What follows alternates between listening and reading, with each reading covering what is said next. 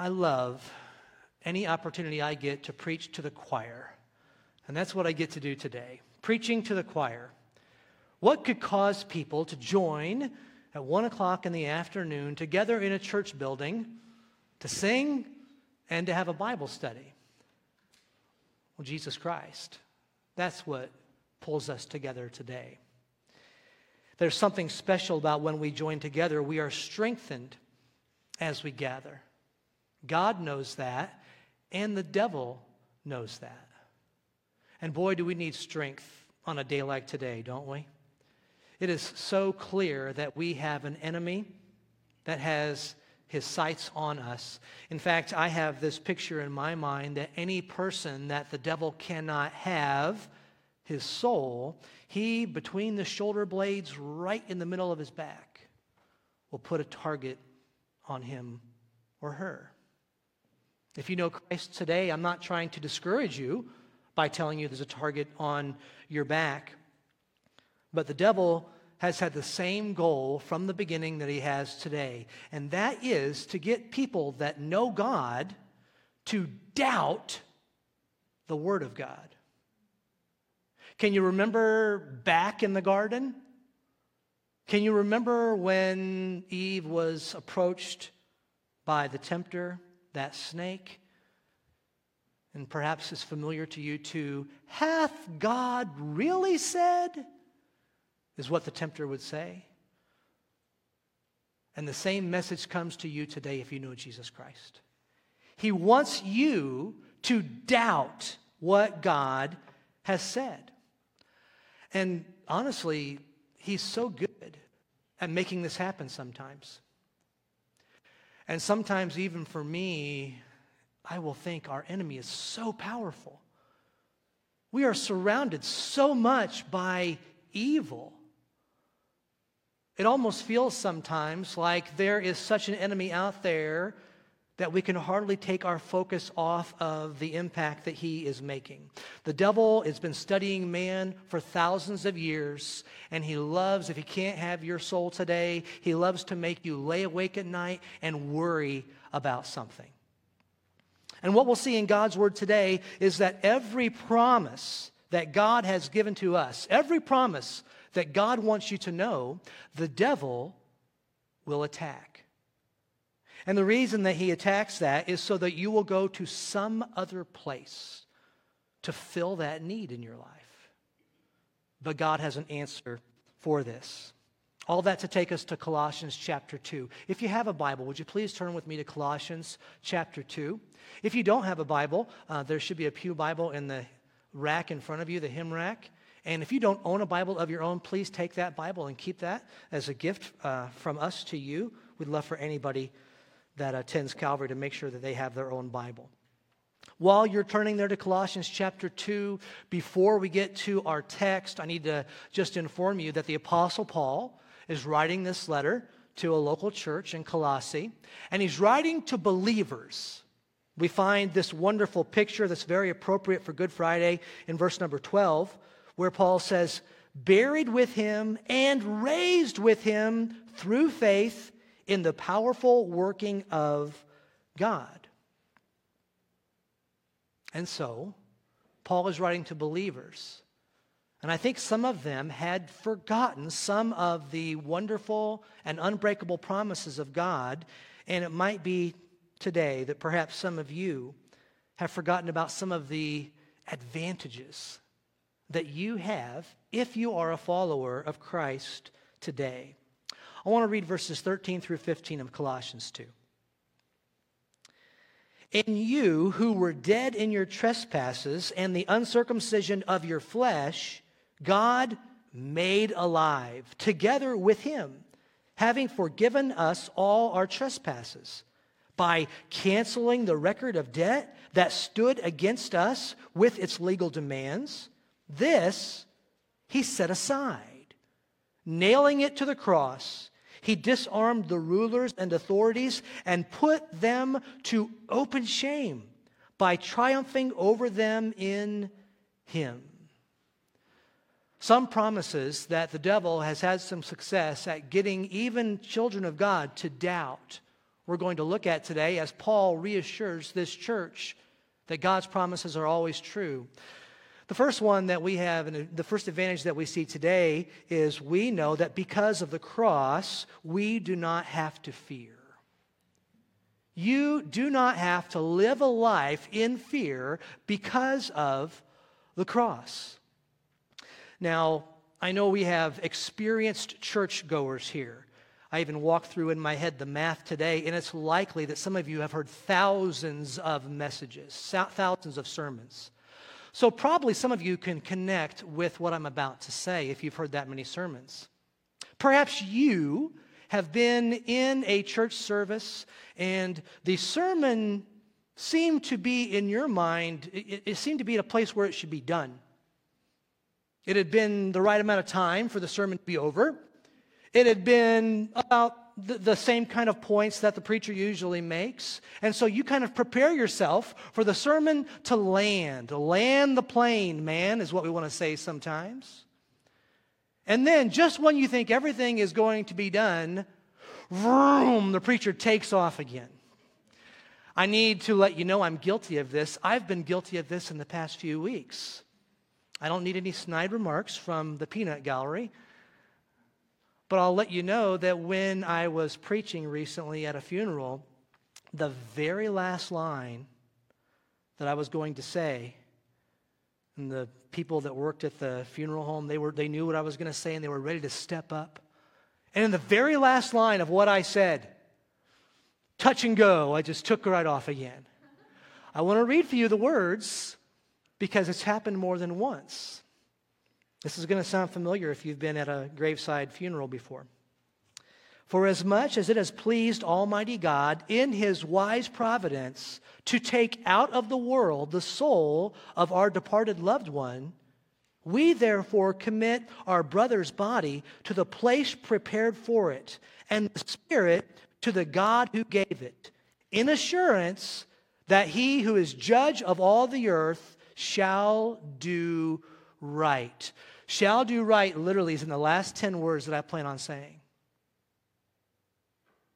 But when I say God will do right, I just can't help myself. What is it that is right? It is right for the God of the universe, since He gave His Son to shed His blood on the cross, to do right by taking us to be in heaven with Him. If you know Christ as your Savior today, what is right is that you will live for all eternity with your Savior. We do not fear the grave. Look at verse 13. And you who were dead in your trespasses and the uncircumcision of your flesh, God made alive together with Him. And so we have a confidence that on the cross, Jesus destroyed spiritual death for everyone who would believe in Him. That is those in the future. That is also those who believed in Him in the past. They were looking ahead to the cross. In a similar way, like today, we look back to the cross.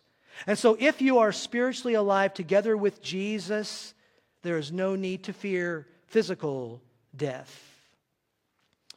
But perhaps today you'd say, you know, Jeremy, physical death is not my struggle.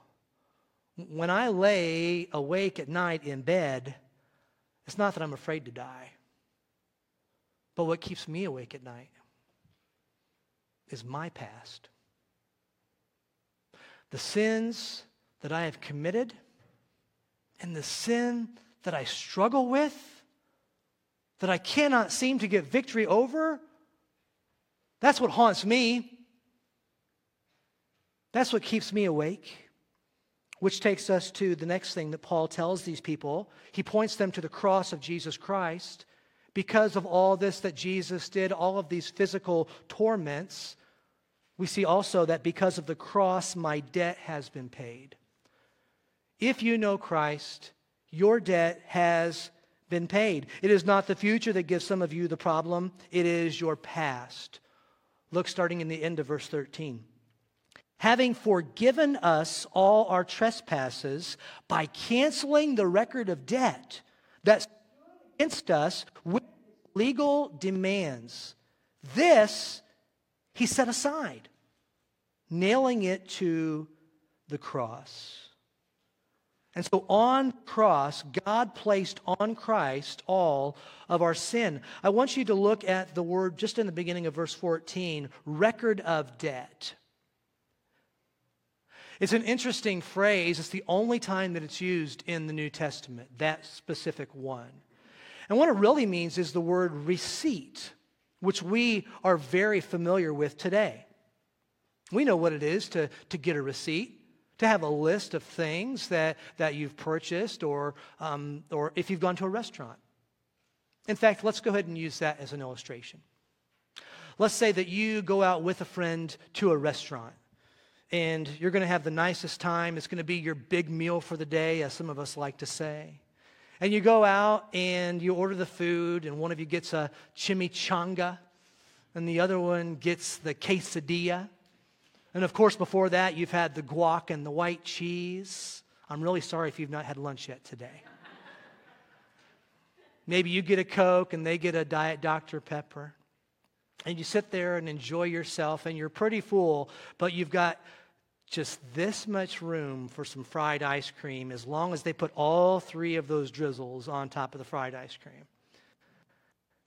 As you sit there and as you enjoy that time together, it comes to an end.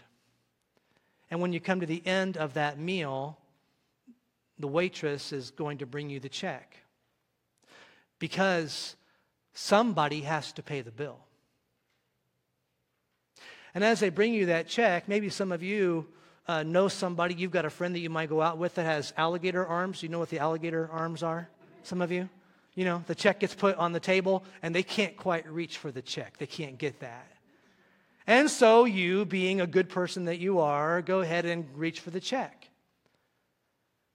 Because somebody has to pay the bill.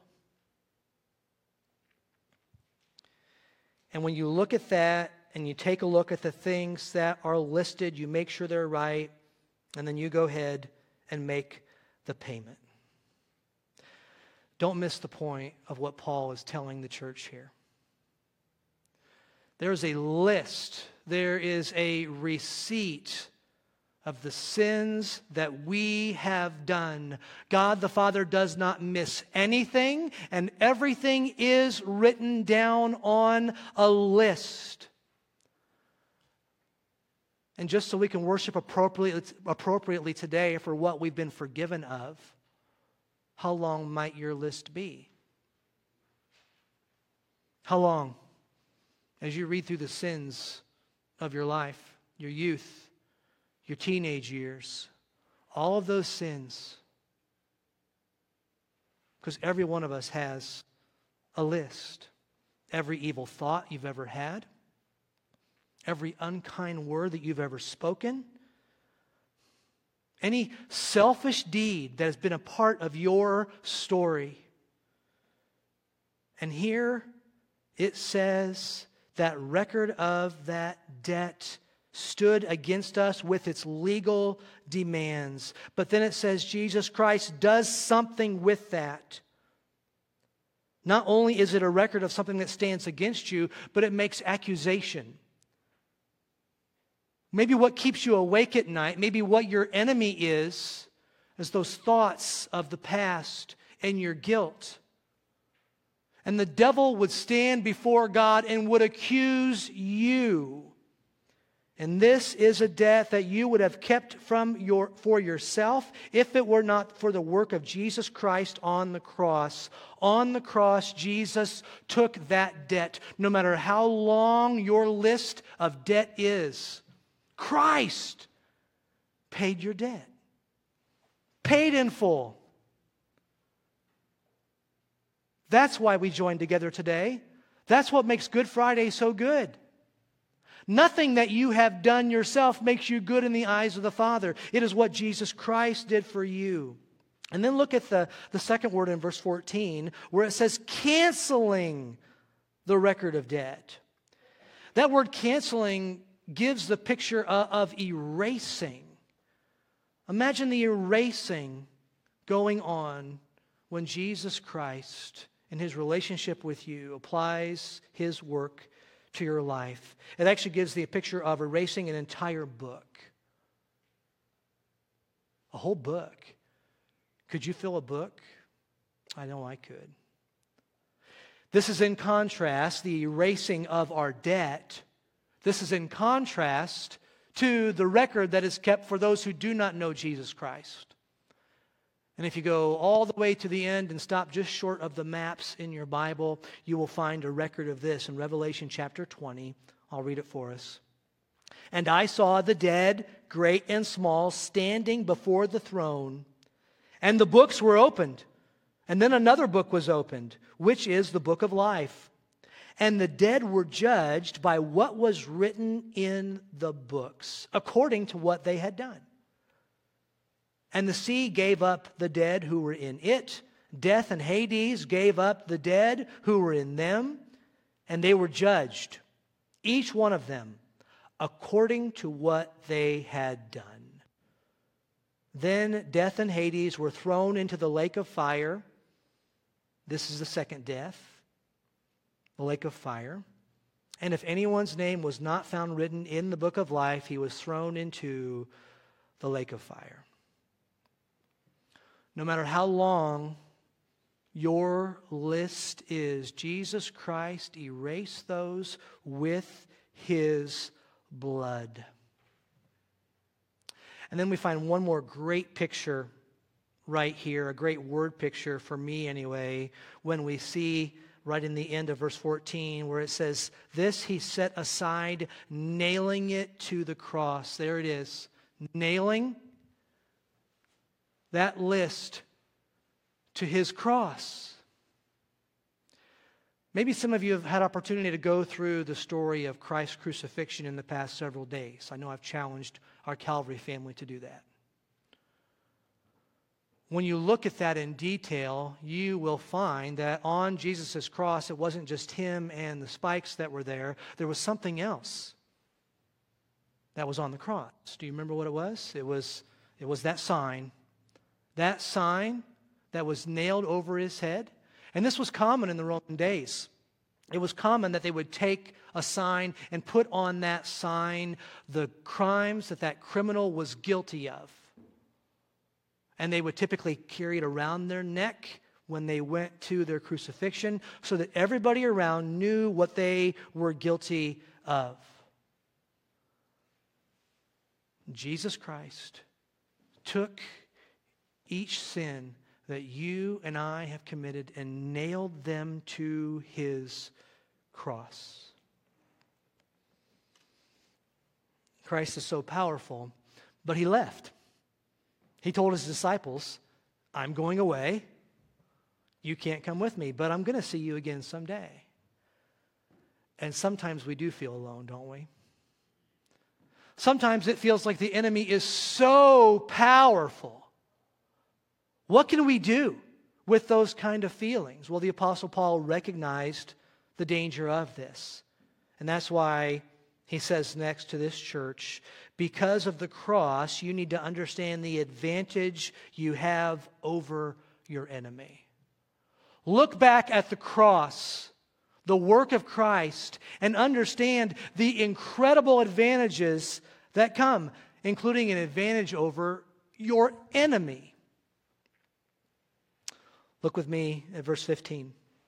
He disarmed the rulers and authorities and put them to open shame by triumphing over them in him.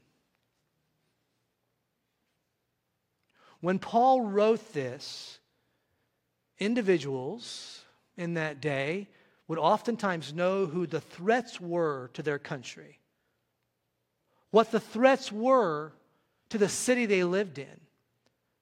And sometimes when there was a serious threat, people would lay awake at night. Are they going to come tomorrow? Do I need to have some more defense? Is our army going to be able to keep us alive and defend us? In the Roman days, it was very common that when they would go and they would take over an enemy, they would bring them back in chains, bring them back oftentimes naked, and they would parade them through the street, allowing the citizens to know this one that you were so worried about. Look, they're no longer a threat. No longer do you have to fear them. And yet, so many of us still fear our enemy. We lay awake at night, worried about the past, or worried about the future. We're worried that it's not going to work out like God wants it to. I need to remind us that God is not listening to the devil, not for one moment. He doesn't get convinced by the devil. He is not persuaded when the devil comes to accuse you. And if God does not give him ear, you need to not listen to the devil either. And I know that the enemy seems so powerful at times. And so if the devil reminds you of your past, very clearly, you can point the devil to his future and to your future. God's promises are true, and God's promises are exactly what we need for the journey. And do we have to wait till we get to heaven to realize all of these? No, we don't. We simply look back at what was accomplished on the cross of Jesus Christ. And because of that work, and because of his love for you, his promises are real. I don't know everybody here today. We've talked solely about the work on the cross. The gospel is clear. For God so loved the world that he gave his only begotten Son, that whosoever believes in him shall not perish, but have eternal life. If there's anyone hearing this message today and they've never accepted Christ, they've never asked for forgiveness based on the work of Christ on the cross, they can do that today. You can accept him. Make him not only your Savior, but the one who gives you the most incredible promises for you to walk with your head held high because of who you now have your allegiance to. Would you pray with me? Our Heavenly Father, we praise you for that horrible picture of crucifixion. And very clearly we were given instruction by Jesus Christ when he talked to his disciples and took the Last Supper and turned it into something beautiful for the church. I want you to remember my shed blood. I want you to remember my broken body. We praise you, Heavenly Father, for this wonderful opportunity that we have to be obedient and remember the work of Christ on the cross. Because for so many of us, Father, in just 2 days, we will celebrate the empty tomb. We thank you for Christ's victory over death and his victory over sin. Father, we love you. We thank you for this time to worship. Bless your children as we continue.